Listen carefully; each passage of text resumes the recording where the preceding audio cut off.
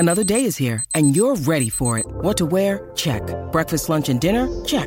Planning for what's next and how to save for it? That's where Bank of America can help. For your financial to-dos, Bank of America has experts ready to help get you closer to your goals. Get started at one of our local financial centers or 24/7 in our mobile banking app.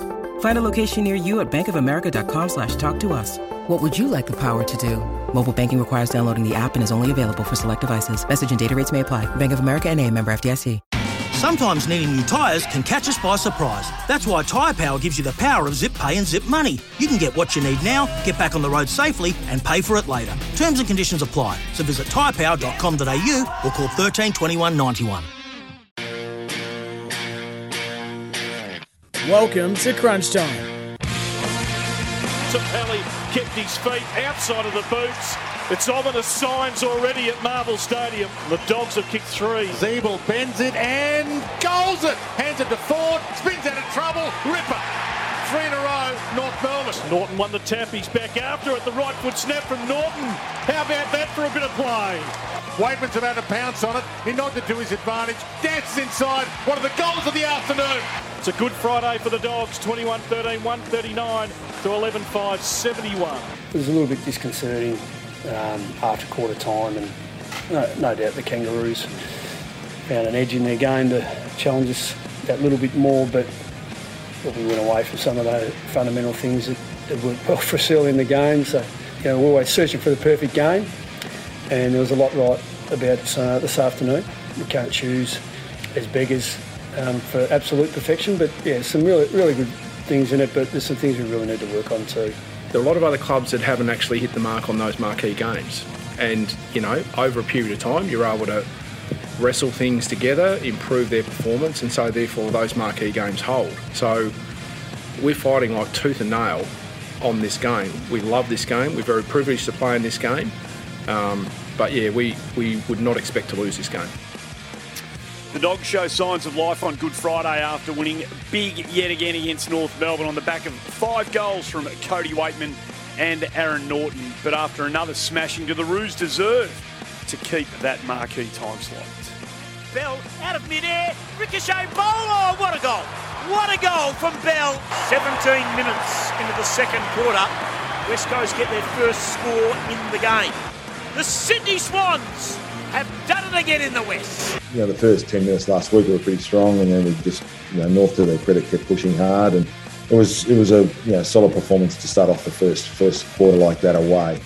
We know that the crowd's big over here, and strong hometown support, and it's important to get out of the blocks early, and we're able to do that. You don't want to make excuses, and we're not going to. So we'll just accept what's happened tonight as a really disappointing night, and we've got a lot of work to do with the direction in which we're going. We're on a path. We're not going to have success every week, but we want to be competitive. The Eagles were embarrassed at home, failing to register a single score until 17 minutes into the first quarter against the Swans. The question remains, could John Longmire's men be in premiership contention this year? I'm leaving now because it feels right. Right for the AFL, right for me, right for my family. Footy's back pumping with a clear plan for continued growth, and I feel good about that. I feel it's the right time to close out the stuff we need to do this year. We're not happy with that decision, but completely supportive of it, if you get the sense. Quietly, we're having discussions with broadcast and others. We'll do a new broadcast deal this year. That's huge. We'll have arrangements with our men and women players. We'll do new CBAs that will flow from that, and we'll contemplate that, and those discussions will be picked up in the coming days. There'll be a club funding model that will actually then contemplate all those arrangements, including hopefully have an interface with the men's and women's CBAs, and obviously Tasmania, and then the team will land the operational stuff this year. So that's the agenda that's Rich put in front of me, and we just decided to be explicit about that today because that's the job in front of us. Gillon McLachlan's reign as AFL boss will come to an end after 8 years in the hot seat, successfully guiding the AFL through the recent COVID turbulence. But there are plenty of things left on his agenda, as you just heard, before the end of 2022, most notably the decision on Tasmania, that important broadcast deal, and a historic joint collective bargaining agreement. There's a load to talk about. This is the Easter Saturday Round 5 edition of Crunch Time. G'day everybody, welcome to the show on a beautiful Saturday morning here in Melbourne town. Hopefully you're having a great Easter wherever you might be tuning in from. If you're in this neck of the woods and coming into Marvel Stadium, enjoy the sunshine while you can, because on this magnificent day where it's going to be 25 or 26 degrees outside, we're going to be closing the roof. We don't want these magnificent conditions in here. We want it under a roof, and we want perfect conditions for TV broadcast, because that's what it's all about. Andy Marr in for Gerard Whateley, who's enjoying a well-earned Easter break with his family. Dermot, I don't know why I can't enjoy one as well. I'll be nicking down the beach to catch up with my clan after this, but lovely to see you. Good morning. Morning. Yes, we're still in the morning, aren't we? Yeah. We are. What a weekend so far. 3 games, and normally you make a review, but if I can use what I think is the correct terminology, we've got 3 games to unpack. Yeah. There's a big difference between a review and unpacking them, and that's what I think perhaps 3 sides need. Anything in particular that you want to spend some time unpacking? Yeah, each one needs a little time unpacking, so let's not use up all the time. Well, let's not do that. Brent Sanderson joining us here on Crunch Time as well. Lovely to see you, Sando. Yeah, thanks, Andy. And a little bit like Derm, how good is it? We've already had three games. It's Saturday morning, and we've already had the 3 games in, and it finishes. I always love the Easter weekend of footy, because you finish with that awesome game, that Hawthorn-Geelong game on the Monday. But there's some rippers in there. I'm looking forward to seeing the Bombers and Dockers on Sunday.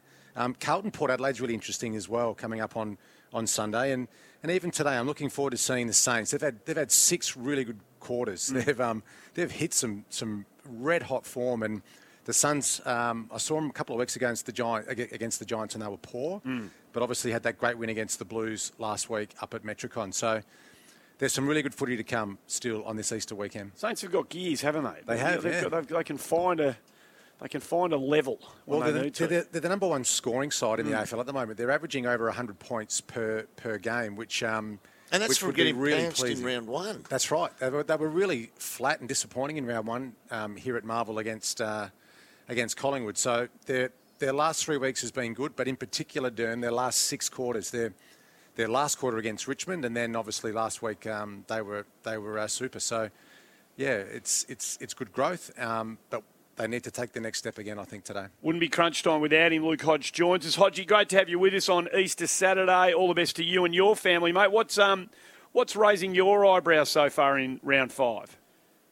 Good morning, Eddie, Sando and Derm. Look, I'm a little bit the same as Sando. I was lucky enough to do the Thursday night game, but I guess to finish off the week with the history that Hawthorn of Geelong have had over the years. That's always a belter. But I know the build-up on Thursday night was quite good with Collingwood, who were an undermanned team. A lot of injuries up in their forward line. They brought in a lot of tall timber, which I didn't think it was going to work with the conditions, the slippery conditions that you normally get up in Queensland. But I tell you what, they're fighters, that team. Even with the injuries, they battled. It wasn't a pretty game of football by any means. There was a lot of mistakes made, but I think that was due to the pressure of both teams. And I walked away going, well, once Collingwood gets their team up and running, they're not going to be a team that's going to be taken lightly. They're going to fight it through. And then I guess the last 2 games yesterday were the ones you sit back and I didn't, to be honest, I didn't sit back. I couldn't sit back and watch the full entirety of both games. But unfortunately, you get some of those games with the schedules. Hodgie, I watched that. Well, we all watched that game on Thursday night, and I looked at it, and first thing I saw when the teams came out, I went, this is the tallest team I think I've ever seen on paper. They had 5 blokes, 6'6" or taller, and then they still had key position players who were around the 6'4", 6'5" mark, like the boys that were out there, Howe and Kruger. They had them everywhere, and I thought, if they're competitive, it isn't going to be enough. They're going to get overrun by a team which is going to be able to run home really strongly against a team of so-called giants that is going to lack running power, leg power late in the quarter. Did they go in too big, or is that all they had at their disposal? Yeah, well, that was going to be the question. And if you look at Collingwood's last 2 weeks, it's probably running out a game of footballs where they've really struggled. Their last 2 fourth quarters haven't been ideal, but you're right with the heights. We've got Kruger 196, Cameron 204, Cox 211, McGuinness 194.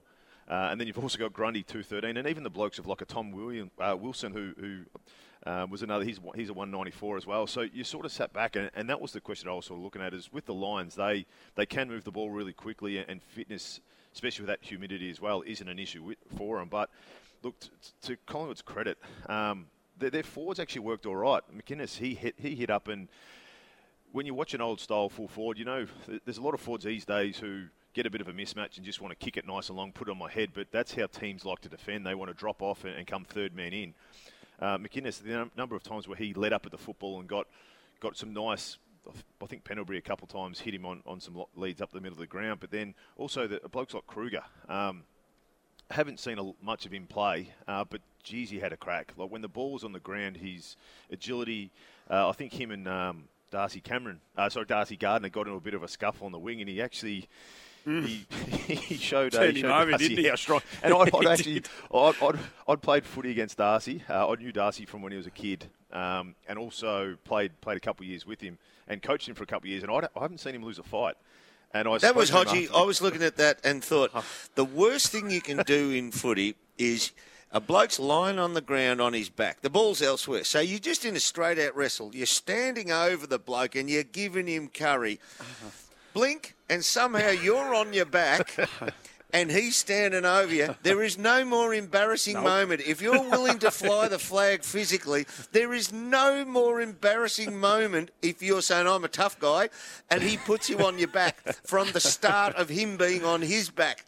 I reckon Darcy would have run away from that, Hodgie, and gone, won't be trying that again. No, that's where I like the smarts of Kruger, because it was on the wing. Guess where Kruger went straight afterwards? Interchange? He went straight to the bench. So Darcy's turned around. Darcy goes, for the next 5 minutes, he could not breathe. He goes, the wrestle took that much out of him. And he turns around, Kruger goes to the bench. And then Kruger comes back on 5 minutes later. He's full of energy, and Darcy's still trying to catch his breath. So that was just one of the tussles that was sort of, it was a really entertaining game. As I said, it didn't really hit the peak that you like with skills and that kind of stuff. But as far as the endeavour of Collingwood, their push, and even the start of the last quarter, look, they gave themselves so many chances to try and get back in front and hit the lead. They just couldn't really convert. And then Brisbane, in the space of a minute and a half, put on a couple goals and just got that little bit of a breather. I reckon Kruger's a meat and three veg type player. I think too. I don't think when he's got the ball, he's not all that creative. It's fairly straight lines going forward, but yeah, he's good to watch. It won't be the last time we talk about Darcy Gardner. Sando, talking just on this game, and we'll get back to elements of it throughout the show today. And coming you two, obviously, but De Goey kicks his fourth at the 28-minute mark. They're back to 2 goals. De Goey is there most likely. If they're going to pinch one, it's probably going to be, most of us think De Goey's the one that can haul this out of the fire. He kicks his fourth. It comes to pass that there's about 5.5 minutes of game time left after he kicked his fourth. He goes straight to the bench, runs off, does the rotate. Now, we know the modern game, and we understand where footy's at. But surely if there was ever a time where the message comes out and says, no, Geordie, run it out to the siren, surely that was it, wasn't it? Yeah, I think so. And having sat in those Collingwood match committees for 5 years, that was the number one question we had at the start of each match committee was how were we going to use De Goey this week? We saw flashes of brilliance again on Thursday night. I mean, his time in the midfield is so important. He's almost like a mid-forward. He plays in the front half as a midfielder, similar, I guess, to Dusty Martin, the way that he plays for Richmond and the way that Dangerfield plays for Geelong. Saw a bloke at Sydney doing that last night too. That's right, yeah. So, and he's, 4 goals, he's so important. But it's interesting because we just need a bit more consistency, I think, from Jordan De Goey. Like, he's got so much class. He's absolutely brilliant when Collingwood need him. But you're right, Andy, it was a strange one. It was just put him out back in the forward line and sit him in the goal square. And especially with all those tools too, I was watching thinking that Collingwood just needed a bit more aerial presence, even though there was so many tools out there. And I love Kruger. I think he's going to be something to really build on. And you look at Cameron and Cox and Grundy, and then you've got Myercheck to come back into the side. And what I was scratching my head a little bit on selection was Myercheck was out, Elliott's out injured. They left out Henry. So there's your 3 leading goal scorers for the season who are out of the side. And they rested Jack Ginnivan for this round too. So I wasn't really sure where the goals were going to come from. And Kruger kicks 2, De Goey kicks 4. Collingwood did so much right in this game, and they were really undermanned. And to to only lose that game, I know there was a goal right on the siren, but to only lose by 7 points was a pretty proud moment, I reckon, for the Collingwood fans, because it feels like, even though that's, I think, their third loss in a row, it feels like they're going to build, and a little bit like what Hodgie said, I think it's not a rebuild, but I think the rebranding of Collingwood's going to be really fast. Hodgie, you're the most recent of the three of you who's been out there playing. Can a senior player like De Goey at a moment like that, even if he sees the message come from the bench, how much latitude do you have to say, no, I'm staying? I think that what I've seen with coaches, they give the ownership to the players. And if it's in the middle of the third quarter and it's a chance for a rotation, you come off, because that's just what you do. But when the game's in the line and you're a senior player, you've kicked 4, you sort of say, I'm feeling good. You give the runner just a bit of a wink and say, I'm happy to stay, Eddie, because that's what you're there for. Like if you look through, and Sendo just sort of said, who was likely to kick with the other guys that are out? Elliott's probably one who normally stands up and goes, well, I'll kick a couple in the late, or take a few chances here or there. But Elliott was the only really danger one with the 4 tools they had down there. I know Cameron went off injured, but at the drop of the ball, they were getting their hands to a lot, but they weren't clunking a lot of them. And I would have been the first person would have been to keep him on the ground. So I think it's just a habit of what they do now. I know Marcus Adams kicked his first goal for the Lions, and what did he do? He ran straight to the bench as well. So it seems to be just that habit. Threw out their balance down back. as soon as there's a break in play and you've done something, and normally after you kick a goal, you've had a few burst efforts that you're tired, and they say, well, come off and have that break. But when the game's in the line and you've got your most exciting goal sneak out there, but surely you just push him and tell him to stay out there and finish off the game. I don't think Collingwood were that far off. Some people, the last goal might have glorified the score a little bit. But the way I look at it, the kid McInnes, I thought, Hodgie, and you made mention of him just previously, I thought he was the only one who showed true forward craft in Collingwood's half of the ground. And Durham, he's actually a midfielder, so they actually played him there out of necessity. He was drafted as an inside mid, so he wouldn't have any forward craft. Well, he ran at the ball kicker. Everyone else basically said, there's space to my left, there's space to my right, or I've got a one-on-one, kick it on my head, or kick it to the hot spot, and we'll gather there. There was no one who really had forward craft, and Myercheck will fix that. Yeah, he'll at least be able to make space behind him by hitting the wings and the likes. But I actually thought their ball usage, their synergy between where they launched from, somewhere around the middle of the ground, and inside 25, I thought was really average. Yeah. And the only one who changed that was McInnes, who led at the ball carrier and forced the kicker to actually hit him up. Everyone else just said, kick it to that zone or that region and we'll compete. It'll be frustrating as a Collingwood supporter, though, at the moment, because you look at that forward line, Derm, and the midfield looks pretty deep, and the defence, I think, is where they're really solid. So solid enough, yep. When you've got Moore and Howe, Maynard's a great player. They throw Nick Dacos into there, who's taking him forward. Quain is a really good player. They've just got to find another key forward. We've just talked about all the key forwards they played, but it feels like they need to settle that down, get Myercheck back, get Elliott back. Ginnivan and Henry look like they're really, really talented young kids. It's just the last piece of the puzzle, I think, because the contested ball, the aggression they're showing now under McRae is really good. It's excellent. They're tackling pressure and the way it is good, isn't it? They're predictive. They're very predictable when they go forward with the footy forward to the centre, as I say, except for when McInnes ran at the ball carrier. The backmen love it. Marcus Adams and Harris Andrews, they want the ball with more than three seconds hang time on it. 194 and 87 he was listed at the start of the season, Reef McInnes. Inside midfielder, you reckon? No, the game's changed, hasn't it? He has, yeah. Well, even you look at the modern day mids now, like Patrick Cripps. He's actually bigger than Durham, and Durham was obviously one of the best centre forwards of all time. But Cripps plays inside mid. Yep. And they're getting the opportunity as well. Yep. Their last 3 games. So they're getting the opportunities as well moving forward. As you said, they just need to be a bit more effective. The last 3 games have had 61, 62 and 59 inside 50. So for a team that's doing so much around and winning that in and under ball, the transition, as we see, is so much more exciting, or it's really lifted a gear. It's just about finishing all the hard work that gets done up the field. We're at Marbles. 62 inside 50s. Now, you should be able to have enough practice by the 61st to know how to best. You should be getting it right. How to best get to the spot. We're at Marvel Stadium. We were here yesterday for the Good Friday game, the first of the two, North Melbourne hosting the Western Bulldogs. It was a romp in the first quarter for the Doggies. Zane Cordy started forward. He's going to be joining us on the other side of the break. You're listening to Crunch Time.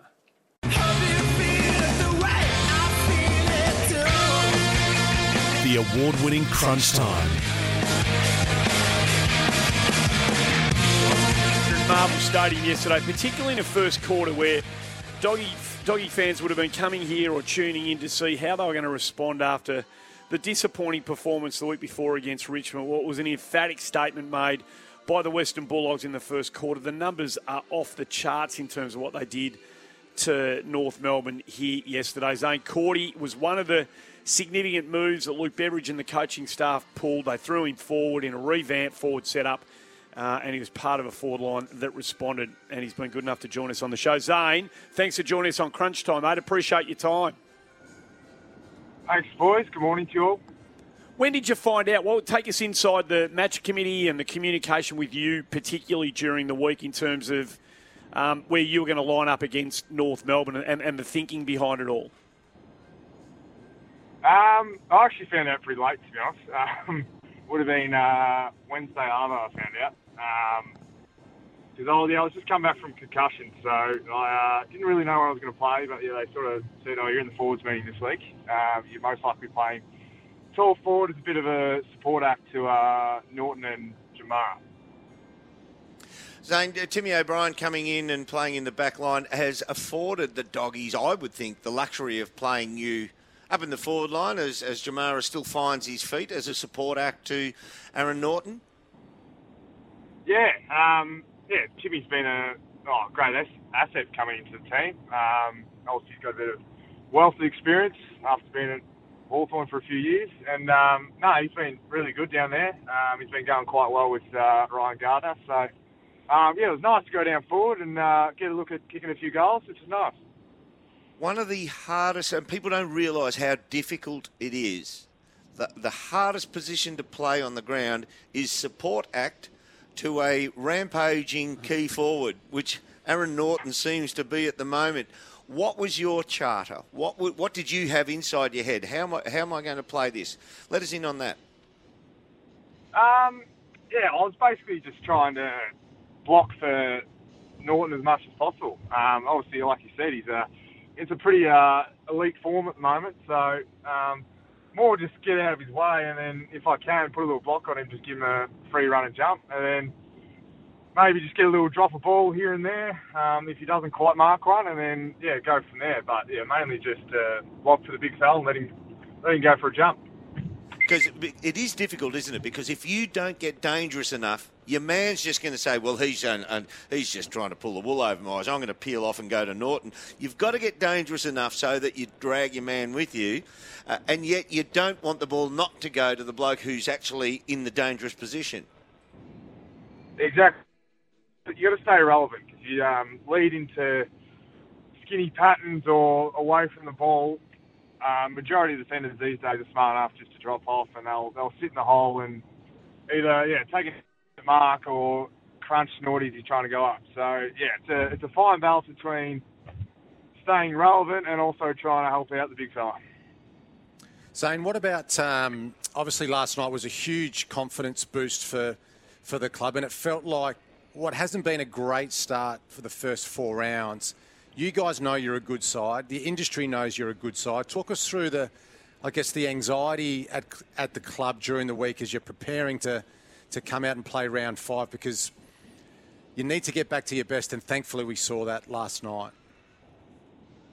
Yeah, I think it's been a frustrating probably first 4 weeks because the effort's been there, the intensity's been there. We just haven't been putting it on the scoreboard and using our ball movement as the way we wanted to. So I think this week was more just to sort of free our minds, get back to what we know we do well, which is at the contest and then spread from there. And then, as you saw in the first quarter, it sort of all blossomed from that initial contest, and then we saw the fruits of it, and everyone saw how dangerous we can be. Yeah, Zane, we post-grand finals, I think sometimes coaches feel it more than what players do, especially once pre-season have started, and Bevo had a pretty stressful start to the season. Have you noticed a difference in him in the last 2 or 3 weeks? Because I saw in the press conference after the game he brought his son in just to make it a little bit light-hearted, and you could sort of see the softer side of Bevo. Yeah, I think it's a stressful job, head coach, as you all know. The head coaches, they got a lot of pressure on them. They can go a little bit crazy at times. So it was good for Bevo to sort of he sort of relaxed this week, sort of, in a sense, let us do what we need to do. Gave us a few pointers here and there, but he's like, we just need to get back to why we are a good side, what makes us a good side, do the basics well, and then the fruit will blossom from there. And it did on the weekend, except probably apart from the second quarter. Probably went away for what was working, and we let North Melbourne in a bit. But I think apart from that, we had three very good quarters. Zane Cordy, sorry, Hodgie, keep going, mate. Sorry. How is he with coaching-wise? A lot of you hear from these days it's player-driven. They go and have a lot to say about the game plan, game style. Does Bevo come and ask questions of the senior players, or is it up to the senior players to go and talk to him to throw up ideas? Yeah, a little bit of both. We give him some honest feedback when we think plans aren't going the way they should, or he's probably changing too much to our game plan depending on week to week. So, it's a little bit of vice versa. But, yeah, he's heavily involved in our game plan. But in the end, it is up to us to implement it and, get the 4 points. So he does a little bit, but majority of it is up to us, well, senior players and most players, to get it done. Zane, is he a builder of siege mentalities? Is he that type? Does he close ranks? And it seems to get him, when he does get a bit prickly and get into strife, and he does have an antagonistic relationship with the media, is that where it comes from? Is he very much an us against them type builder of that environment? Not necessarily. I think he just has a great care for his players, which is one of the things we do love about him. He just cares about us. And obviously, coaches get emotional. He had to dig at the media a few times, which he apologised for. But I think the main thing is he just cares for us. Cares for our well-being, and which is good, because we appreciate the support, because sometimes it's a hard game. It's a hard game at times, and it's hard for a coach to hear media pot his players, but he's learning from his mistakes, but he's that's amazing. That's great. Zane, we have a fascination with key forwards in this competition, and we have an even greater fascination with number one draft picks. What is it that Jamarra, that you've seen at training, that he's not producing game day? I think at the moment he's still just trying to find that timing of his leap. At the moment he's probably maybe jumping a little bit earlier, but I think the thing we love about him is defensive pressure at the moment, which is something that's not lauded that much, but it's something we do behind closed doors, and that's all we want from him, is just to provide that pressure, not get outmarked, and then eventually the goals will come. But at the moment, his main focus is to get that defensive side on track, and then he'll go from there.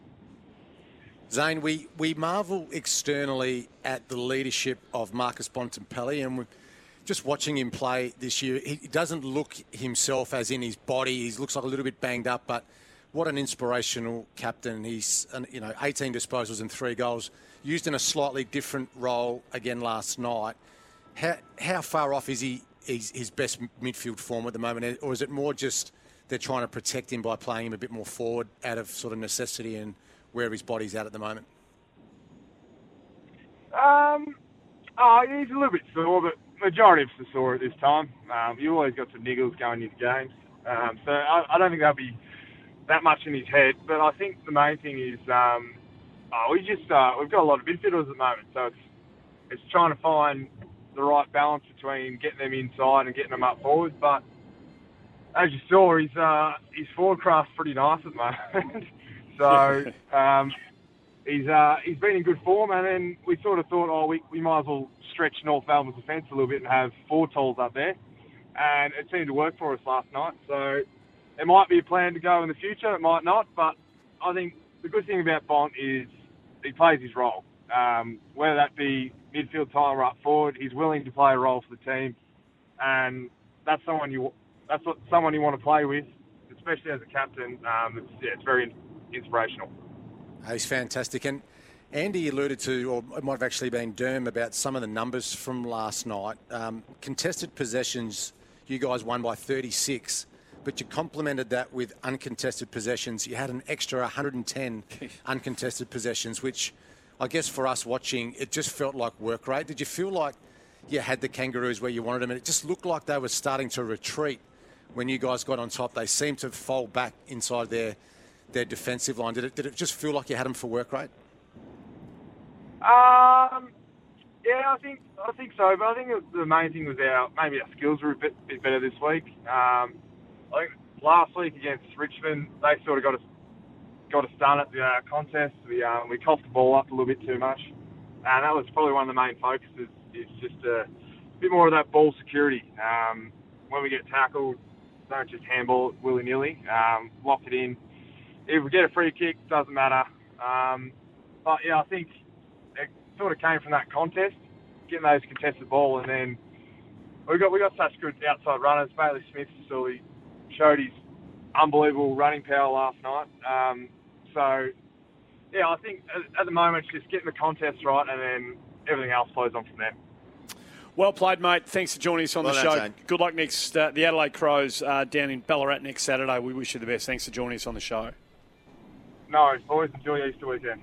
Yeah, you too. Zane Cordy, who did the job last night for them. I love it when you get... He sounds like a really good bloke. I love it when you hear from the bloke that sounds really surprised. He hadn't thought that question before he's come on. Every answer was... Derm, I reckon it's the opposite. I reckon he wants to tell us what he was thinking, but then he had to think, what's the best thing to tell the media? Tame this down. This is what I think. Sounds like a good bloke, doesn't he? No, he's a ripper.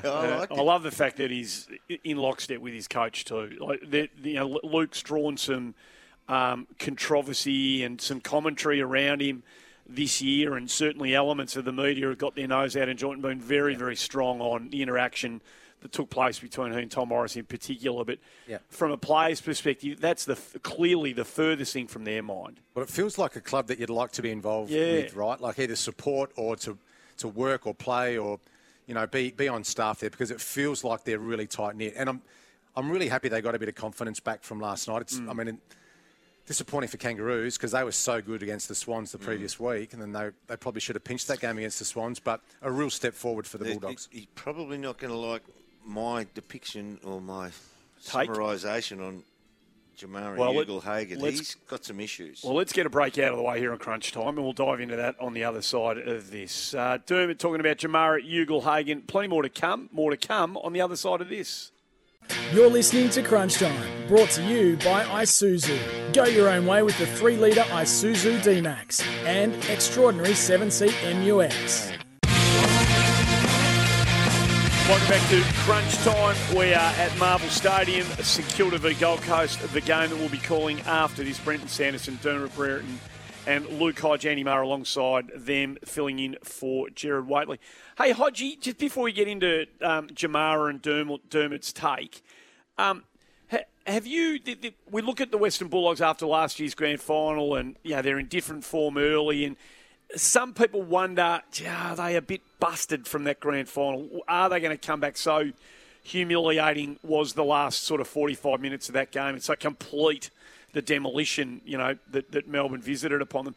Is that a thing? Do you reckon you're pretty matter of fact when it comes to this sort of stuff? Can teams get busted by really embarrassing grand final day performances? I don't think so. Not in today's day and age. I think players know when they have a bad game, and we've seen over the years that teams can have a shocker. I think you also have to look at where the Dogs come from. It wasn't as if they were finished top two. Yes, they lost a couple games when Bruce hurt his knee, but they finished in the, I think it was 5th, had to win their way all the way through. So if it was Melbourne coming off a loss and played footy and won 2 out of the first 5, you'd be questioned because Melbourne have been pretty much top of the ladder the last 18 months. But I just think that Doggies did a really good effort to make the grand final, and they were inconsistent throughout the year at times, especially late in the season. So I sort of look at the Doggies and think they're a good enough team to beat North of what they're able to do. But when you match them up against the Melbourne and the better teams, they are just a little bit short, especially with a key forward or two that are out. That's why they've had to throw the Cordy up the other end to try and have a few more forward targets. Well, they still find it. Have they still got that in them this year, or with a couple coming back in and, just the emerging form line throughout the course of a season? Can they get back? Were we confident they could be there on the last Saturday of the season? I don't know. I still think they're a top 4, top 6 side, but I love the emergence of the Sydney Swans. I think Brisbane are right in their sweet spot. But yeah, and obviously everyone's chasing Melbourne at the moment, so I think their best is certainly good enough. Yeah. And I thought last night obviously was a demolition, and they started really well, but it was a good team performance there. They got a full complement from their full 22. It wasn't like they had to rely on too few to get the job done. But I know Dermy's going to talk about it now, but it feels like they just need a bit more support for Norton up there, because he can't go through 22 rounds and a final series being targeted 15 times a game inside 50, because it's too predictable. And yes, they tried Cordy there last night, they tried Bont there last night, and they got success from that. But they do have to find some more avenues towards goal. So if we break it down a tiny bit, we assume Melbourne's going to be there. That's a fair assumption, isn't it? So it's going to be somebody else. Right now, anyone who is a true challenger, what Sydney are giving us, what the Dogs are giving us, is good footy. But it's not good enough to beat Melbourne if you play the grand final next week. So you have to try and pick who on their journey, with a couple of hiccups here and there, but who on their journey has an upward curve in them. Who haven't we seen, or who have we seen snippets of, that's going to grow through this season? And I think just need a couple of things to go even more right. Funny enough, I reckon Sydney's got some more growth in them this season. And they're the team which I think they're playing really well now. As long as they steer clear of injuries, and as I say, there's ifs. This is an if. If they can get a couple of things, get more of an upward curve from somebody, you make up whatever you want. McCartan turns into the number 1 lockdown defender. I'm talking Paddy. Who knows what can happen? There are all these ifs, but there's more upward curve, I think, in Sydney, given the wild card status of Lance Franklin being in there. Tom Papley's still got to come back in. Papley's got to come back in. Franklin, does Hickey take the first ruck off? We'll talk about so they've got a few things which can propel them on an upward curve even more. So you wanted to talk about Ugle-Hagan, and you heard Zane Cordy say that we really rate the defensive efforts that he's bringing to the table, and that might be stuff that some of us don't see. Now, I know you've watched him. You've watched him in stadium closely. Yeah. I've watched him like I would be doing his match review. Okay, so you expect the teammate to fly the flag. You're the pundit. What are you seeing from Jamarra? Well, the first thing I see is that the first time it raised my eyebrows, and if you're number one, you've got talent. If you go number one, that's just a fact. Of course. You don't recruit a scratcher at number one, no matter how good a scratcher he is. Yep. And what raised my eyebrows first was when their first win, was it round 2 or round 3, where they beat Sydney, and the number one thing the teammates could talk about with Jamarra was, didn't he thrust back hard into Dane Rampy and create the spill? And I thought, yeah, that's expected. That's what you want. You expect that of anyone, whether they are highly talented or a scrubber. You expect that. But the number one, we want him to find the ball. We want him to use his talents. We want him to win more than his fair share in the air of 50-50 balls. He's winning none of those. And last night, he had 5 possessions in a team which had 62 inside 50 entries. And the second best key forward was the captain, who's a midfielder, The third best key forward, probably was best at the start, was Little Wakeman. The fourth best key forward, key personnel forward, was Zane Cordy by playing his role and got to the spots. Jamarra got one lead up, and well done. But you look at the vision behind the goal, the whole field opened up for him and he just led straight at the kicker. There was no thought in it. Well done doing that. And I know the coach will defend him, but I think the kid needs reprogramming back in the twos. He needs to be able to find the ball and outstretch everybody and outreach everybody and see the ball and have fun and run to it. Because at the moment, he's too late to read the cue. He's too late to read the cues, Hodgie. Come on, mate. Bevo doesn't need to defend him. We will. He's a kid. He's in his third year. He's played 9 AFL games, and you're right. He does need to learn the game. But the most important part for kids when they get drafted, for one, is to feel comfortable. And the only way that you get to feel comfortable out there, whether it's VFL or seniors, is by getting out there. And what's happened to him and a lot of the other younger guys that have been drafted over the last 2 years is they haven't had continuity in playing games.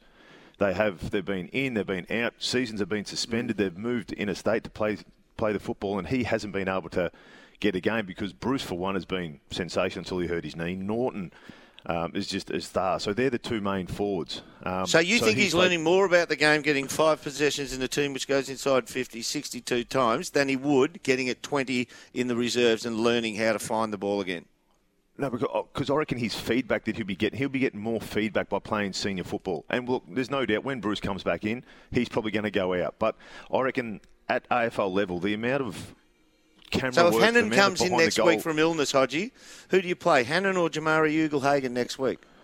Well, if people are coming back, of course you're going to put blokes back in there. But I'm saying he's going to learn more from playing senior football, whether he has 5 touches or 10 touches, because they have 5 different camera angles that they can teach him. They can sort of show him that bit of vision that you spoke about.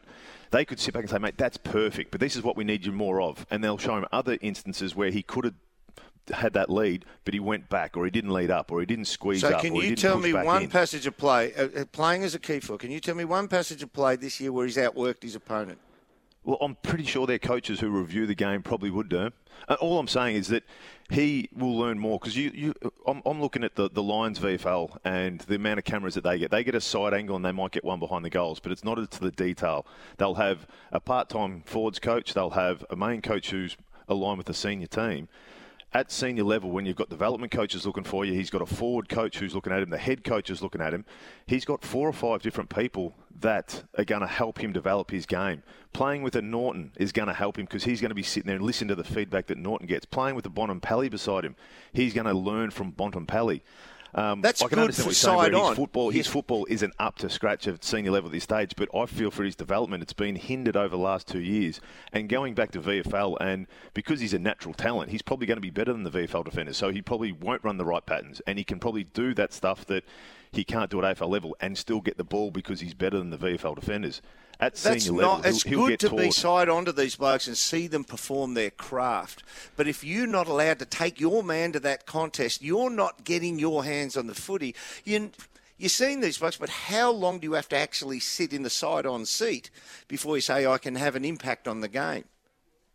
By being there, by learning more. Because I've seen that many VFL players over the last 2 years have been out that have gone and they run the wrong patterns because the teams they're playing aren't good enough and they won't turn the ball over. So they'll cheat forward to get the ball. They won't run a decent forward pattern because they're better than their defender. They just want it kicked up to them and they'll take that contested mark. So I can understand 100% what you're saying. There are better forwards at the moment.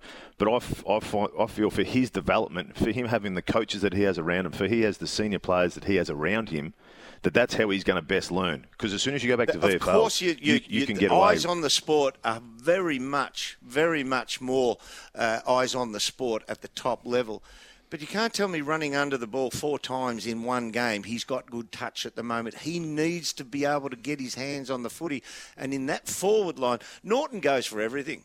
He would, as I said to Zane Cordy, he would be fantastic, but also a nightmare to play with. Because even when you do draw the ball correctly, Norton's coming over the top if he can get there, because he's so good at the moment. It would be so difficult for this kid, and you're seeing him miss time. He's not reading the cues on time. He's late for the lead most of the time. He's running under the ball most of the times, and then sometimes he'll come in.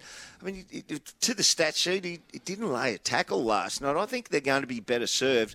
It's a hard sport, this one, and you can come in with reputations, but it is a very much results-driven sport, and the lad needs to find hands on the footy right now, and I don't think he's in the right space to have an effect against opposition at league level. It'll come, Derm. It'll come. Of and course it has to come. I just had to stick up for the fella. I didn't want to wait for Bevo to Monday to stick up for him. I thought I'd better do my Bob look after. Well, there's a young fella coming through.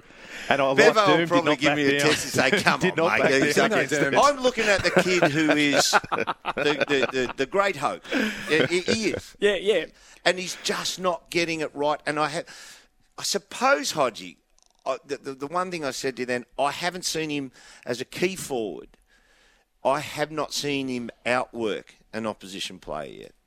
That's the key part, Derm. It's the work rate. And that's what I think some of these young, talented players come into the competition. It's probably the last thing that clicks is how hard you have to work. And a lot of the times, you might run kilometres out on the field and not get the ball. Mm-hmm. And sometimes you have to run 180 metres just to take a chest mark on the wing, and you think of Nick Riewoldt and those sort of players with their work rate and their intensity as key forwards. But it's very rare for these young men to come in the forward line and have an impact straight away. We are blessed at the moment. We've got Norton, we've got Larkey, we've got the King boys. We are blessed at the moment with a new generation of talented young forwards coming in. But this young man has talent. I think the last thing that's got to click for him is the intensity that he has to work for every possession. And we played, and it was uncomfortable playing. By the end of the game, you could barely move. Until that part clicks for some of these young, talented men, they're going to find that they're not having the impact on games that they were hoping. There's no doubt about it. This clearly is a concern for the Dogs, though. Otherwise, you're not playing Zane Cordy forward. You don't bring in Tim O'Brien to release Zane Cordy forward if this isn't a concern for them. And that's what I was sort of alluding to a little bit there, is the fact that if he goes back to VFL level, I don't think that he's going to learn that work rate down there because of how much better he is than other people. He'll learn bad habits too much in the VFL. I'll take that point on. Yeah, I'll take that point on. But at the moment, he's not having an impact. And I'm seeing a lot of opportunity. I mean, I'm watching him really intrinsically. 62 inside 50s. And he can't draw the ball. We've got to get to a break in about a minute. Do you feel like they're playing him, obviously out of necessity, but do you feel like they're also playing him because if it clicks quickly, and it'll be quickly in his second season at the level, if it clicks between now and the end of the year, that he is the sort of player that can make them significantly better? 100%, yeah. No, I see the raw stuff and I really like it. Put him up on the wing for a quarter or something, or just get him running and working and... that talent you talk about, and which we were saying before, he could be the upward turn in them. Yeah, he 100%. Could be that. But imagine if he gets to 3/4 Norton by the end of the year. That could be the upward turn. Yeah. But then you look at Norton and the work. I mean, he kicked 2 goals out of the ruck last night. Yeah. There's a load of stuff to get through. We've got to get to a break. There's Tribunal on the agenda. There's Josh Kennedy from Sydney. There's Mason Cox. There's the Sydney Swans midfield. There's Peter Laddams. There's a whole lot of stuff to get through. We'll tick it all off in the second hour of Crunch Time. We're here at Marvel Stadium. Looking forward to the St Kilda Gold Coast game, which is our match for call after we are done here. You are listening to Crunch Time.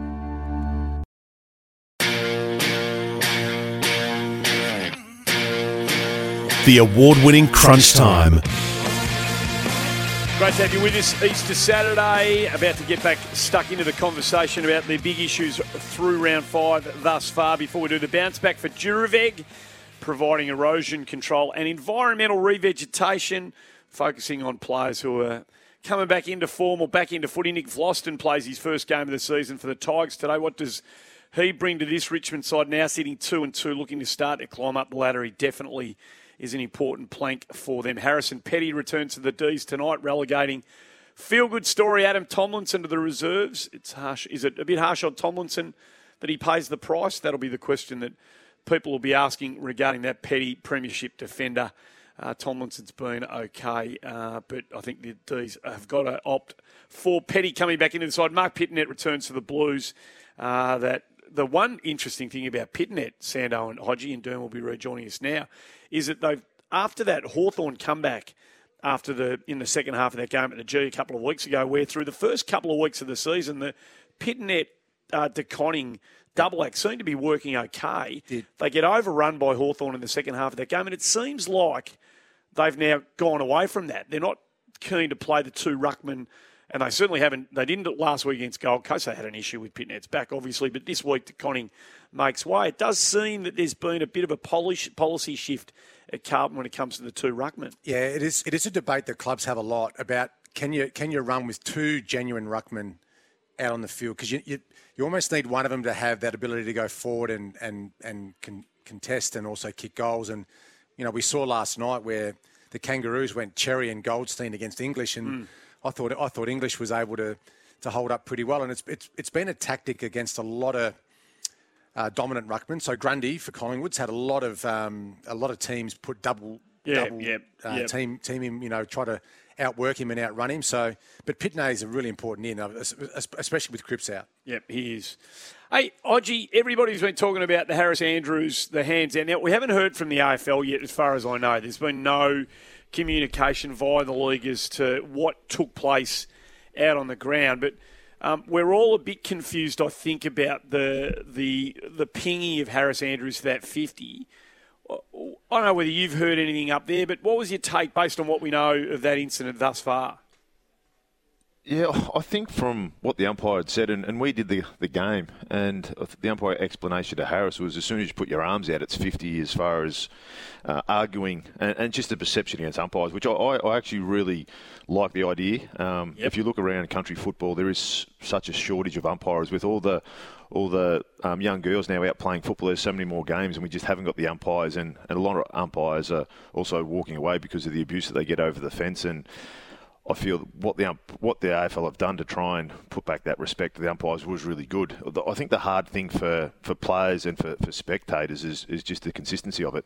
Because it looked like Harrison, and from what the umpire saying that as soon as you put your arms out, then you're disagreeing, and that's 50. I watched the Bulldogs and North Melbourne game. And I'm pretty sure it was McRae in the middle. It was his free kick. He went to give the advantage. The umpire called the ball back, and he's thrown his arms out saying, why didn't you give me the advantage? Yeah. There was in frustration, that was no different to what Harris Andrews did. So does the umpire reverse the free kick if it's to the letter of the law? So I think I'm the same, and there's a lot of the supporters and players that if they're going to do it, they have to be consistent and do it to everyone, because from rounds 2 to 4, it was starting to come back in. As far as if a player got a decision they didn't like, then it would be a little bit of it wasn't to the extent of spraying or swearing that they had come into the game over the last couple of years, but you could sort of see the body language was starting to come back in, and the AFL was starting to sort of let it go. The umpires were freeing up a little bit, so it just seems like they've gone down a bit more of a whack down this round, but they should at least give the players or the clubs a heads up if they are going to tighten it up again. When you're lining incidents up, just staying on that game before we get away from it, when you line incidents up and you want to try and draw a theme and a line of thinking between the two, to you three luminaries, does it make, when you line up the Paddy Ryder 2 weeks from last week, which was challenged and stood, and you line up the $2,000 fine that Darcy Gardner got for dropping the shoulder into the back of young Dacos, I know they're different incidents, and I know the head was involved in one, so it's not like for like, but when you're lining up intent, decision-making process of a player that led to the contact, when you line the two of them up, does it make sense to you three that one bloke got 2 weeks and the other bloke got a $2,000 fine? Not if you're taking intent into account. I think surely you have to. But they don't anymore, because the intent takes a back seat in the adjudication these days, because it's all about the injury sustained. Well, in the head case, it's Dacos doesn't get up. Darcy Gardner misses weeks. That's purely on the injury sustained. Will Day doesn't play out the game. Paddy gets 2 weeks. Having said that, I think Will Day had every right to deliver that footy and think he wasn't going to get bumped. Totally agree. And head contact. But I think 2 weeks was really severe for that. But, Hodgie, does it make sense to you, just in terms of that Darcy Gardner was clearly more intent on hurting an opponent? He wanted to make Daicos earn the uncontested mark. I don't think anybody thinks Paddy Ryder had any intent to hurt Will Day in that incident. Only intent for contact, but he didn't want to hurt him. Yeah, that's right. Does it make sense to you, the 2,000 versus the 2 weeks? As much as me and Derm disagreed in the last segment, I kind of agree with Derm on this one. You're right. It comes down because it's got the criteria of impact. That's where it was. Darcy and Cox, who jumped up at a contest and put his knee into Starcevic's back, they looked way worse than what Paddy did. But with Paddy's one, he got the hip and shoulder to the chin, spent the rest of the game off. So that can't be as low impact because he was taken off and spent the rest of the time on the bench, where Daicos gets back up, plays the rest of the game. Starcevic gets back up, plays the rest of the game. And I think they rated both of those as low impact. So that's where it drops back down to the fine, where I agree. Paddy's 2 weeks for that. Like he was standing there and Day's got the right. If he's going to kick a ball, he's allowed to follow through. It's almost similar to the basketball. If you're shooting, you're allowed to be able to land. Otherwise, it's a foul. If a player's kicking the ball on the run, he's got to be able to follow through his kick. But at 2 weeks for Paddy, who wasn't moving forward, who'd held his spot but braced, I thought the 2 weeks was a bit harsh. And as far as aggressive acts, Cox and Darcy Gardner were way more aggressive. It looked way more aggressive than the Paddy Ryder one. Well, Andy, Hodgie just spoke about how much better the game is without the abuse towards umpires, and we've seen a significant change in that. Thankfully, the game is safer now than it ever has been. Yep. We're seeing less and less injuries, and the AFL, they are so serious about concussion. Yep. And rightly so, because unfortunately too many young men and women who play our sport are getting serious concussion injuries. So the bigger picture is we're trying to make the game as safe as we possibly can with the current rules we have in place, because it's such an incredible game. We love the physical element of it, and unfortunately we debate tribunal constantly because there's no two incidences are the same, and we love to compare, but you just can't. And you know, Hodgie knows, Derm knows, we've been in situations where it's just heat of the moment. You make a decision that you're going to have to live with and pay for, and Derm got suspended a couple of times, I think, and one or two, and Hodgie probably did too. I'm lucky sure. He did. Lucky he didn't get suspended more often than he did. Yeah, you were quite shifty at it, Hodgie. Yeah, no, very. And no, I just made it that low category. I'm sure these I got a lot of fines.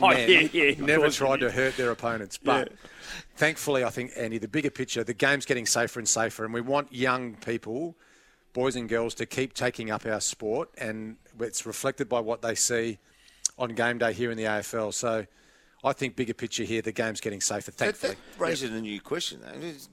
We want young people to take up the sport, but do we want them to take up the sport with a view to making AFL or to participate at local level? Because to participate at local level, you can still have a robust sport at this top level where there is a little bit of living in the grey area. And at junior level, it should be adjudicated a little differently, so for participation to look after kids. I think we have one of the great contact sports, if not the great contact football code of the world, where it requires real bravery. And this little grey area, because we've got no offside rule, this little grey area is diminishing year by year, coming down year by year. I think, and we look at some of the sports, I know you hate it, but if you look at the sports that are growing around the world, they're violent sports. Oh, some of them and are. I know people people like to see gladiator type sport. We don't want that, but we like to see that grey area where there's borderline issues, and it creates all these. Not everybody. There's certainly a market for the MMA stuff that you're. There's definitely UFC. I'm not talking about bringing MMA in, but I'm saying that there is, I know what you mean. And it's the fastest growing sport in the world. For a reason. There is courage in Axel C today in today's game between St Kilda and Suns. There'll be elements of courage where players put their body on the line. Of course. But we're trying to eliminate those moments when there is an intent to hurt or an intent to hit late. Yes, which we don't want in our game, and we don't want a community sport either. When we used to play, there was the opportunity to give somebody a clout, And if you did it shiftily, you could get away with it. That's great that that's been taken out of the game. Agree. But there's also issues if you're within view. You do have to have peripheral vision to look after yourself. That's gone. Yep. That's gone. Yeah. Okay, well, we'll leave that there. I think as a former player, I think you look back and if you hear the stories of a Greg Williams or a Johnny Barnes who have been so affected by the amount of concussions that they've had, and it's not just where the AFL are going. You can sort of see in the NFL how many lawsuits they've had through players that have had so many issues from all the contact that they had. And I think the AFL want to make our game for mums and dads to make sure that the game is safe for their kids to go and play football. And that was the cleanest way of doing it. I reckon their drive is cost-driven, Hodgie. There's some big lawsuits. It's cost-driven. The byproduct is that if we do it at the top level, it becomes safer at the lower level. But this is cost-driven. I think it's both, because they don't want to be taken to court over actions that players have had over their career, but it's also for our game to grow in the future, which also costs. It's going to bring more money to the game. Is they want mums and dads to sit back and say, we want our game to be safe for our kids. And as soon as a player, I remember the first time that I got told, if you elect to bump, you're in trouble, was when Nick Maxwell bumped someone over the boundary line. This was probably 16, 17, roughly. And from then it started. McGinnity or someone from West Coast, yeah.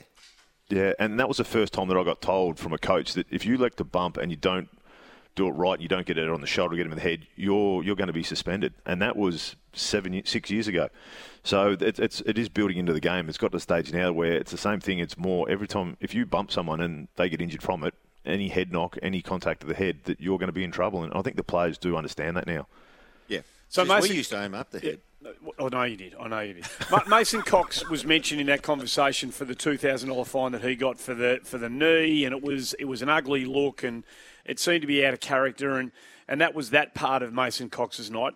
It seems like 5 rounds in now, the minute Mason Cox is struggling in a game of footy, everybody, or not everybody, but a section of the punditry and the commentary team and the Twitterverse and is going to line up the goggles, which are there clearly to protect his eyes. And a couple of people, made comments throughout the night. They've retracted their comments in one way, shape or another. The Collingwood Football Club was so moved in response to some of the online commentary, particularly from Dan Cherney, who's taken his tweet down now, that they put out a tweet making a joke out of an injury that has seriously impacted Mason's life isn't appropriate, be better. Mason Cox is a fascinating subject for a whole range of reasons. You know him really well, Sam. You know him better than us. The goggles were always going to draw comment, weren't they? There was always going to be an element of, here goes the big silly American doing something silly again. There was always going to be that without understanding.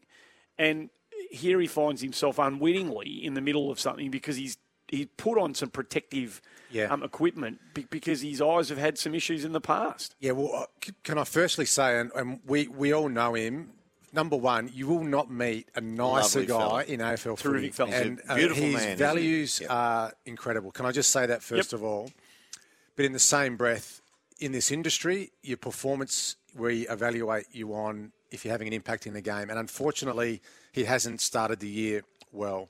And he didn't have a great year last year either. Tell that to Hodgie. I got told off for going down that line one bloke's a teenager and the other bloke's 31. So the goggles, though, the goggles is for eye surgery to repair detached retina.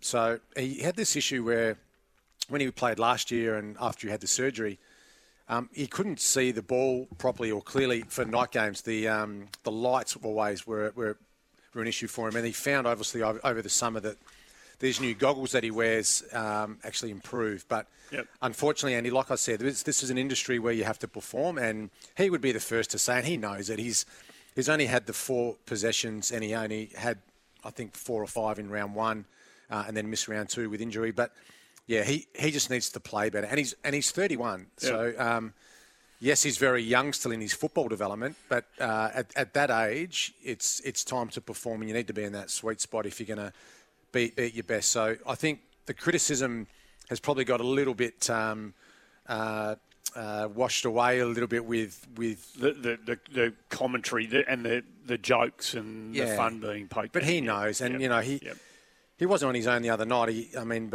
Cameron, Cox and Grundy only took 5 marks between them for the night.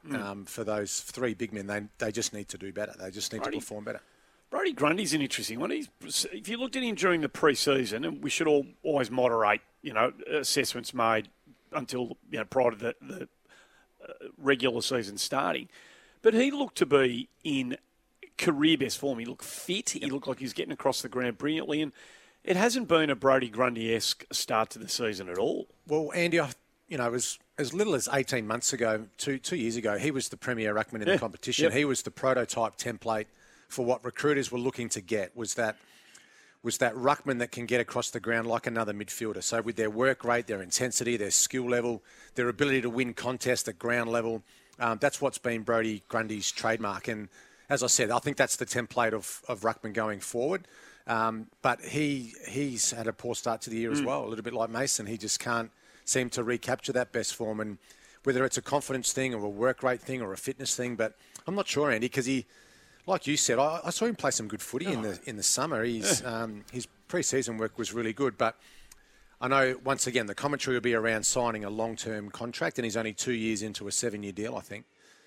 So sometimes, it's easy to go there and say, maybe his passion is not quite there and the determination because the big contract, the big money over the longer term, where's that desire gone? But I think he'll recapture his best form. He's a proud young man. He's got leadership material.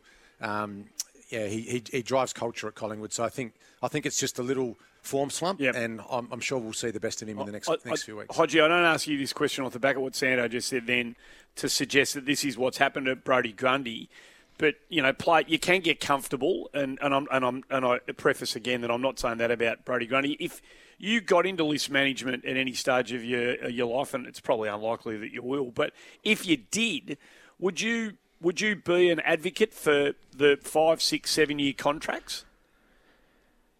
I always went through my career. We never had anything longer than a 3. I think my longest contract was a 3 with a trigger for a 4th year.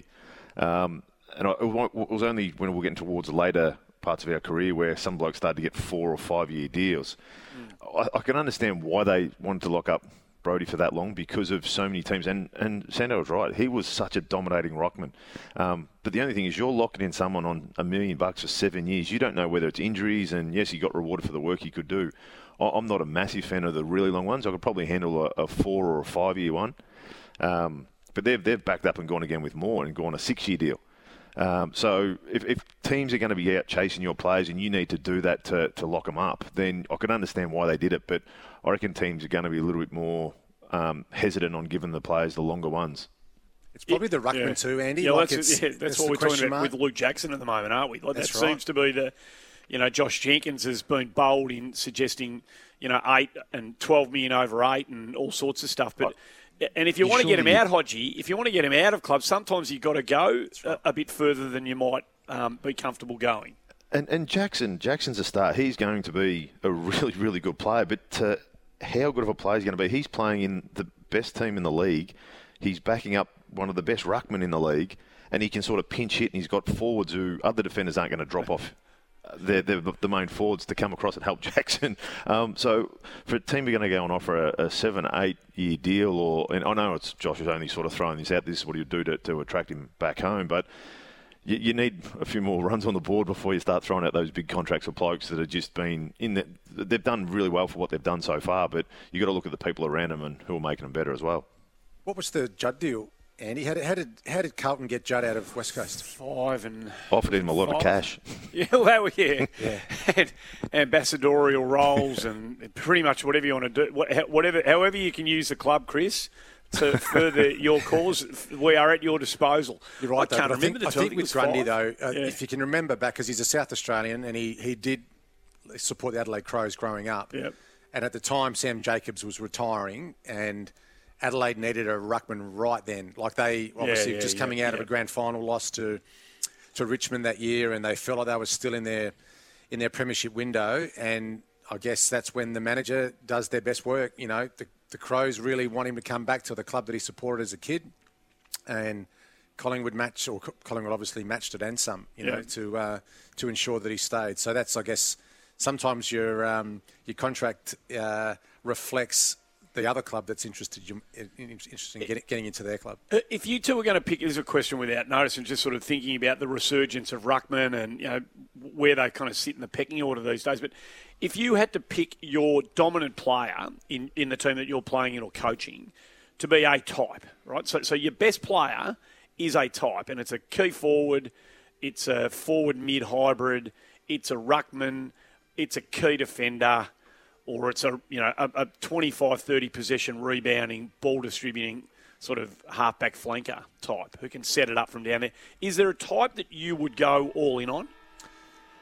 Well, Hodgie, I'll go first. I've actually been involved in these conversations, obviously, Andy, when I was coaching Adelaide around building a premiership squad and the importance, and it feels for me that, and clubs are very differently. So, for example, Sydney Swans won a premiership and Richmond have won premierships, and without having a real, great solid ruckman, it's been someone that just comes in and just plays a role where they jump and they hit the ball down and they get back behind the play. But I think the pillars is you need the key forward and the key back, and you need that 1A grade mid, and then you obviously build your side around that. But if you only pick one, if there's only one of those, for me, key forward. Yeah, so for me, it'd be the King twins. Like obviously their value now. We talked about Norton, Larkey, Jackson. Yep. Those are the type for me, and I think St Kilda did it really well. Obviously, when they went with Nick Riewoldt and Kazicki. I think you've got to draft those young, talented forwards first. Didn't hurt Hawthorn, did it? Yeah, no. And then you just got to be patient, and you got to wait for them to develop and evolve. I mean, I always have the great argument. Some of the best key defenders are failed key forwards, who actually find their niche going behind the ball. And not that we're seeing that now with Darcy Moore at Collingwood, but he was a 2 or 3 goal a game forward, Darcy Moore, but he's an All-Australian defender now. So we saw it with Tom Lonergan at Geelong. There's Andrew Mackie at Geelong, who go back and become... Paddy McCartan. Obviously having such an impact now for the Swans. So for me, it's the key forward. I'm not sure what you think, Hodgie, but for me, it's the key forward that you've got to put all of your long-term contract and money at. Yeah, there's definitely the importance of your bookends. If you can get your bookends right, and you look at Hawkins, what he's been able to do, but a lot of people sort of say you've got to get your ruckman, but I've just written down the ruckman who we had. So we had Robbie Campbell and Brent Renouf, Maxi Bailey, Big Boy McAvoy, David Hale in the mix, and you could probably sort of say that they're not all highly paid ruckmen in that, but they were there to do their job, put in that much energy, put in a battle against you, and just to limit the hit-outs for the midfielders. So they were all role players. You're right, it's your centre forward, and I guess our story with Hawthorn was we had midfielders, we had centre forward, we had forwards, but we fell short in 2-11 to Collingwood in a prelim. We fell short to Sydney in a grand final, and we got Brian Lake. And yes, Brian Lake had played a long time, but he just shot up our defence. So my key would be, your bookends, your key forward or your key back are probably the two that you'd want to make sure you start with there, and then you can sort of build off. St Kilda supporters will be coming here today, getting ready to hopefully see their team continue to build into season 2022. They'll be delighted to know that Zach Jones, who's making his comeback via the twos, has had 18 disposals in the first half, a couple of marks as well, and is getting around the ground the way that Zach Jones does. So that's another piece of good news for St Kilda as they just start to gather themselves into this season. They've got the Gold Coast Suns here at Marvel after crunch time today. We did have that chat before about umpire dissent, Hodgie and Sando. The AFL has contacted me. I was wondering whether there had been an official statement from the AFL. The AFL has yet again doubled down on this. They absolutely back the umpires and continue to support them to pay dissent-free kicks. Players are clear on that. Umpires are clear on that. The industry is clear and remains absolutely supportive across the board. Presidents, CEOs, coaches, GMs of footy, everybody else. So Harris Andrews, based on that, should have known that what he was doing by raising the arms in a demonstrative manner, even though it wasn't aggressive, was likely to draw the ire of the umpire, and the AFL doubling down on their commitment to paying those sorts of free kicks. You're listening to Crunch Time.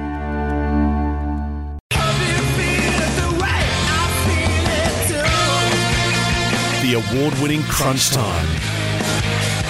Welcome back to the show. Counting down to the opening bounce here at Marvel Stadium. The Saints are out on the ground doing their warm-ups. They'll be bored as a footy club with that news about Zach Jones going so well in their VFL game at the moment. So things get a little bit better by the day for St Kilda. They'll be expecting to put the Gold Coast Suns away, although the last 5 games between these two have resulted in 9.4 point, 4 point, 1.2 point margins. All to St Kilda dating back to 2018. But they've all been tight, and all of them easily could have gone the other way. Brenton Sanderson, Luke Hodge, Dermy will be back in a minute. Andy Marr filling in for Gerard Whateley. I'll start with you, Hodgie. I know you said at the start you didn't see too much of the game last night over in Perth. Josh Kennedy, 34, he turns the Sydney version of Josh Kennedy, turns 34 in June, has been a champion of that football club for, doesn't need restating, we all accept that. Was named last night as the sub, didn't come onto the ground.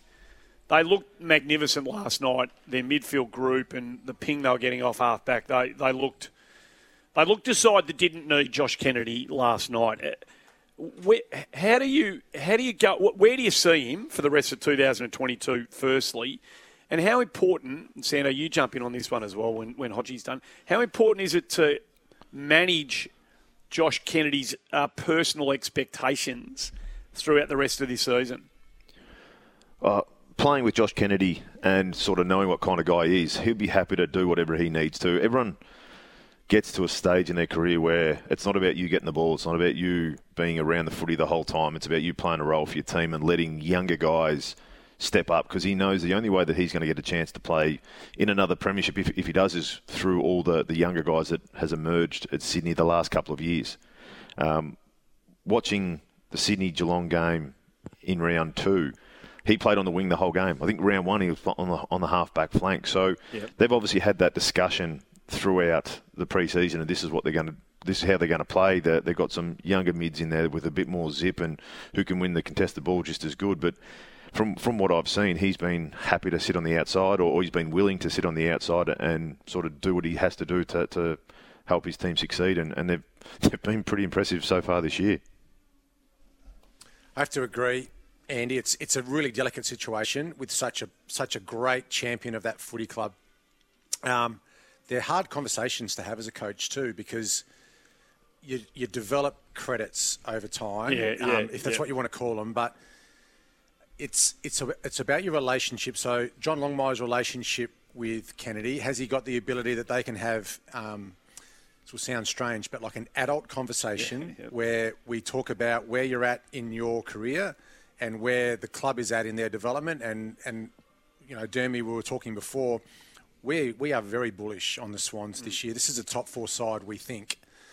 But where does Kennedy fit into that? And if he doesn't fit into it, they need to have that conversation, and they need to both be mature and have that, I guess, those football conversations about it, because it was an element of my coaching career that I wasn't good at, because I just couldn't have those conversations with the superstars, the ones that were the premiership players, the best and fairest players. Why not? Was there a reason that you quite often, because I mean we're talking about individuals that are super competitive, that never want to give up and always want to play, and they probably think, most of them, they can keep playing Tom Brady style till they're 40. But you need to have those conversations, and quite often a player will come to you and say, nah, back me in, coach, because I reckon I've still got something to give you.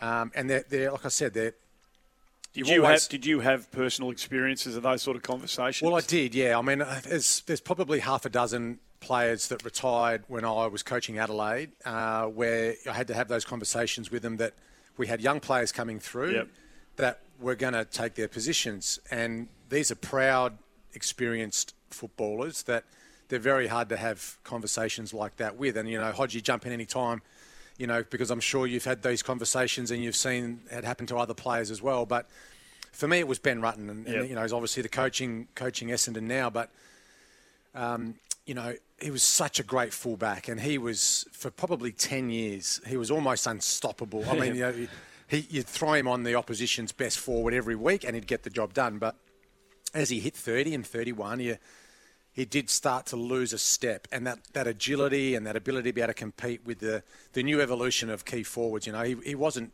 tall, but so I had to have those conversations with a guy like Ben Rutten and say, listen, we've got a player coming in that we think's that's gonna take your spot eventually, and that time might be coming. You know, and unfortunately, I just wasn't good at having those conversations. I didn't really know how to have them, I guess, as a young senior coach, but.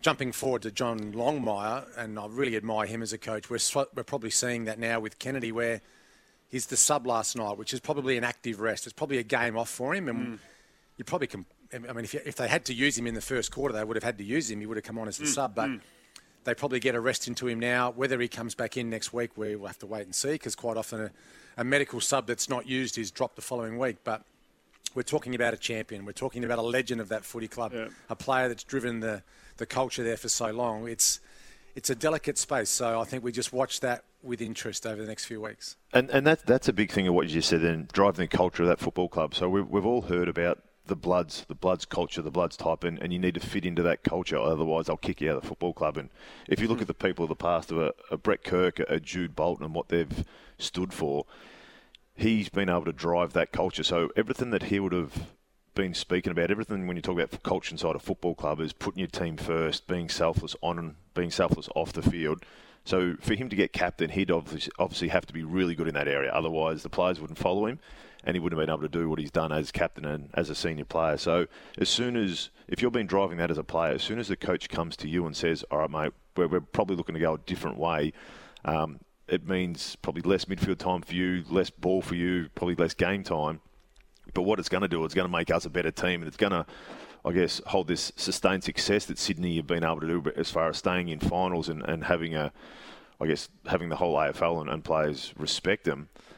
Sometimes you have to take a backward step, and considering he's been in that position to drive that football club, and when a coach does come to you, Josh Kennedy's the kind of person who goes, look, I can understand that. I can understand where the club needs to go. Where Hawthorn had a big one, Clarko was always a big one of, we're only temporary custodians of a football club, and you've got to leave it in a better place than when you got there. And there's no doubt that's a mentality that Josh Kennedy would have, and that's what that's why John Longmire would have loved him being captain, the kind of person he is. Well, our most recent experience with this, Andy and Hodgie, is Nathan Jones last year at Melbourne. Yep. So 300-game player, obviously legend of that football club, and couldn't break into their best 22 when it really mattered in September. And, you know, how did Simon Goodwin handle those conversations? And how did Nathan Jones handle those conversations? And, you know, having to play VFL or, you know, watch on the sidelines as his teammates and a club that he loves wins a premiership. And that might be something that happens here with Kennedy. So further that, extending this conversation, Hodgie, further that the culture aspect that you've raised and Sando's raised as well, I reckon we've got another petri dish type example in front of us with Peter Ladhams. Peter, you talk to people around the place and people closer to Port Adelaide, and they tell you that they knew Ladhams had talent, but he was never really committed to doing everything he could possibly do to get the talent out of himself. He, you know, maybe cut a corner here and didn't do a session there and whatever. Okay, that's the past. Last night, with Tom Hickey out of the team, Peter Ladhams looked, here we go again. If you were watching that game last night, admittedly there was no Nick Naitanui to ruck against, but and again, Hodgie, I know you didn't see the whole game, but Ladhams looked locked in last night. He was clearing the footy. He was chasing down smaller opposition players. He was getting across to help. He was getting behind the footy when needed.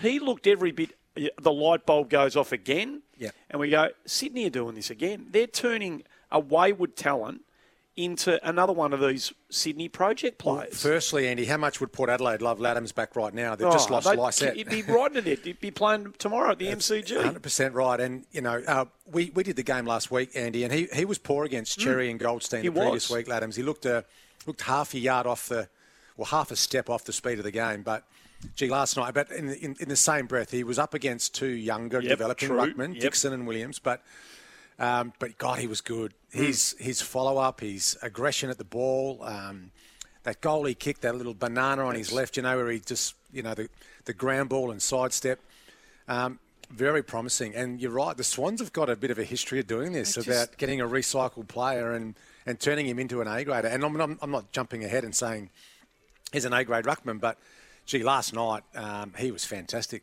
Adams. Hodge, have you ever spoken to Bud? I'm not asking you to tell us anything, but you guys were part of a magnificent football club together, and then he goes and does what he does, and he's always looked to be a really happy footballer in Sydney.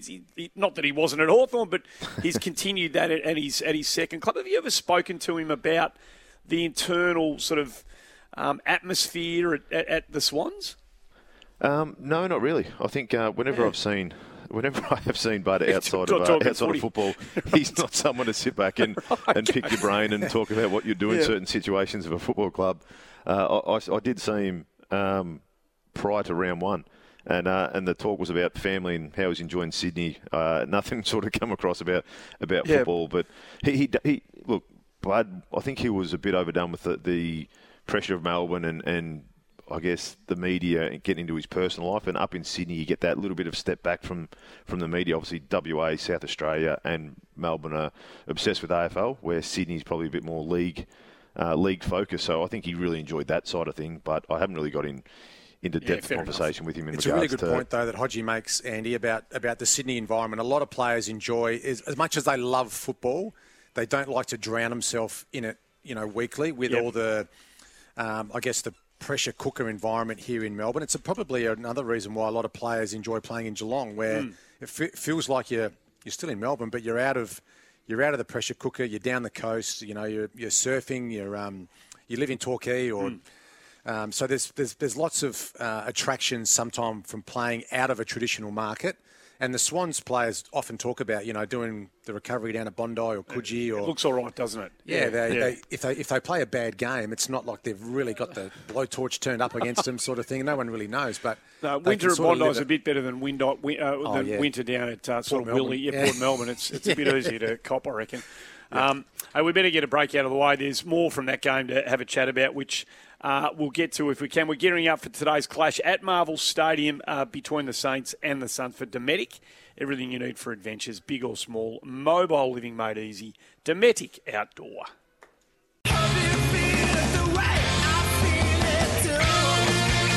The award-winning Crunch Time.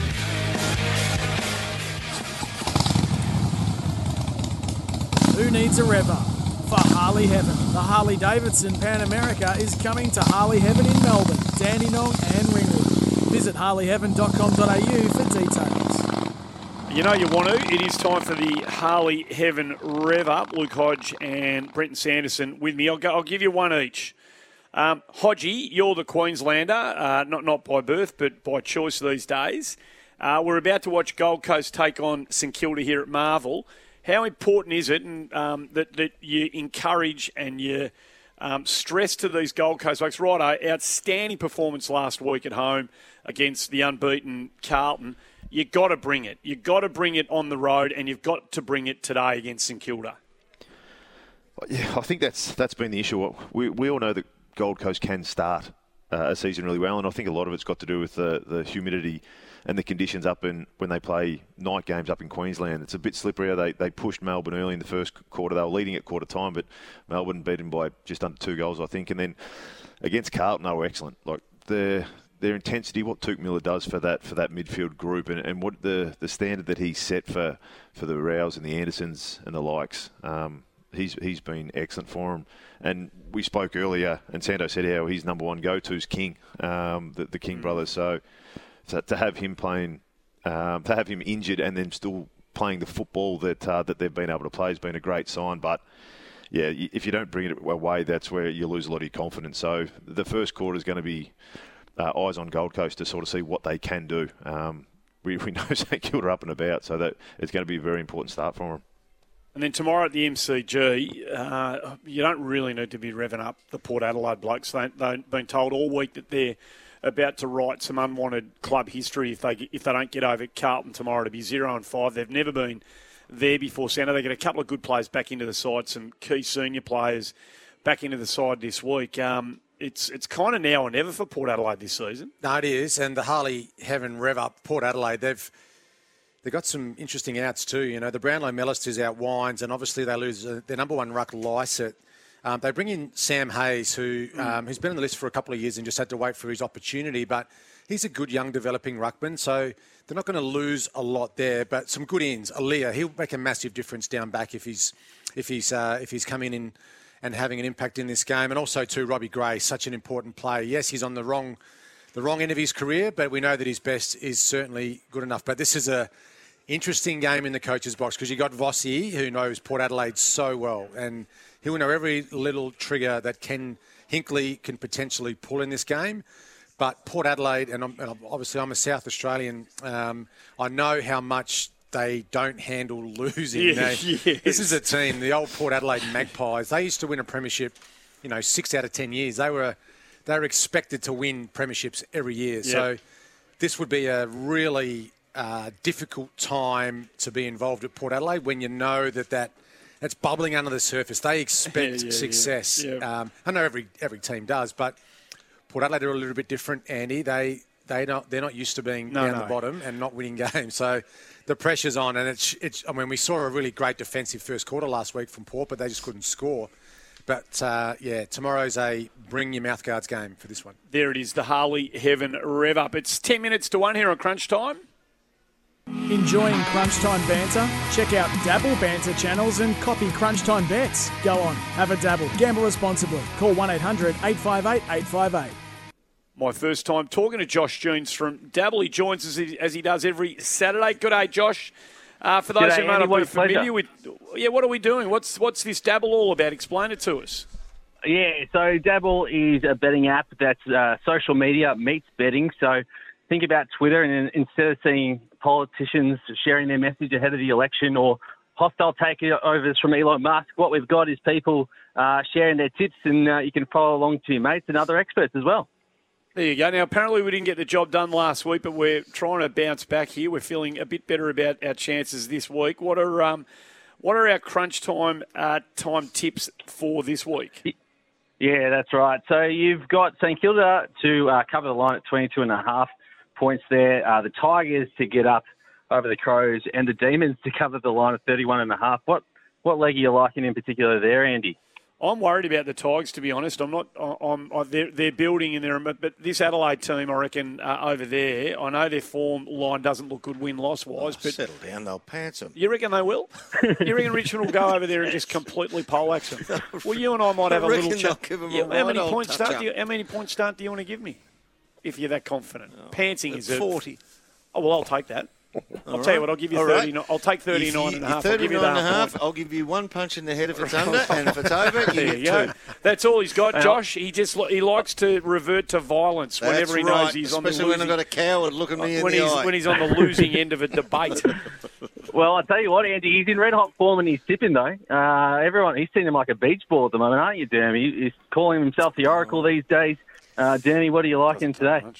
Well, I've just gone for a different flavour today, and I'm going for goal kickers. So Tim Membry's going to sneak in under everyone's guard. There's going to be a lot of attention put into Big Maxi King. So Tim Membry to kick 3. Well, he kicked 4 Tie last that week. into... What's that? He kicked 4 last week, so it's hard. Absolutely, because King's take... But you roll them all in together, numbnuts. Right. And then you've got Shy Bolton, who's in good form. The ball's going to be down there a lot. So we'll give him a 3+ as well. And look, Melbourne to get the job done. We know they're going to win. Yeah. Even if he's out of form and held, Bailey Fritsch will cash in by the end of the game and get a couple of soft ones. So just roll that in and we'll get a little bit of odds value there. You roll those 3 in together. I reckon we're going to have to get a market on Andy versus Dermy as well. It's sounding getting heating up in there. So if you want to follow along, you can just download the app, follow the Crunch Time AFL team, follow Dermy23, go on, have a dabble socially and gamble responsibly. Good on you, Josh. We are just about done here on Crunch Time. It took me 15 minutes to land a 14 to 1, Andy. Nice work, Dermot. Apologies, Andy. I think I got Dermot a little bit angry early in the show, so I think he's just taking it out on you. No, it doesn't take you much. No, it doesn't take much these days, Hodgie. Don't you start. You got a temper worse than all of us put together. Has your old mob got any chance on Easter Monday, do you reckon? Oh, I saw Geelong, a very convincing Geelong last Friday night against the Lions, and they look very good, especially with a couple big ins back. So, look, they're playing some good football at times, the Hawks, but I reckon Geelong are going to be too strong. Mate, you go and have a lovely rest of your Easter break with your family up there, as is always the case. Good to see you holding him to account. And I want to say him, I mean Brereton earlier on in the program. Why do you always point and call him, him? Because sometimes saying your name just gets stuck in the throat a little bit. Well done, Hodgie. Good work by you. Thanks, guys. Good on you. You are so fortunate we live in these woke times, because back in the days where you say something naughty and you get a smack in the mouth, you'd be up for it. Hey, what game, other than the one that we're both working on here, you're over there doing the TV stuff today. Give me which other game you're looking forward to for the rest of the Easter round of footy? You've already declared Richmond or Pants Adelaide. Yeah, look, Melbourne are the best team in the comp, and they're playing the Giants, who've got some flaws in their game. This is their last game before Toby Green comes back. But they've got to show something at stoppage. Now, Melbourne have got most areas covered, and they're very good at most areas. They're very good in every area. I'm really keen to see some of these Giants stars actually step up to the plate at the stoppage. See if they can match them there. That's a battle within that battle. I think Melbourne will get them covered quite comfortably. But I want to see if the Giants can show us something, because they've got some stars in the midfield. We've got about 30 seconds, Sando. You and I will have a chat about this game here at Marvel a bit later on. But outside of today's game in 20 seconds, which one are you looking forward to? Bombers Fremantle for me. Yeah. Must win for the Bombers. I know they obviously got on the winning side last week, but this Freo side might be okay. And it's a big test for them coming to Melbourne and obviously trying to beat the must-win Bombers at Marvel. All right, you and I'll do the footy together very, very shortly. Good luck to you. We'll see you during the week. That's Dermot Brereton. That has... Want to witness the world's biggest football game? Head to iCanWin.com.au, predict Australia's score with a crystal ball, and it could be you and a friend at the FIFA World Cup Qatar 2022 semi-finals, all thanks to McDonald's. Maccas, together and loving it. TNCs apply. Been crunch time. Thanks for being part of it this afternoon.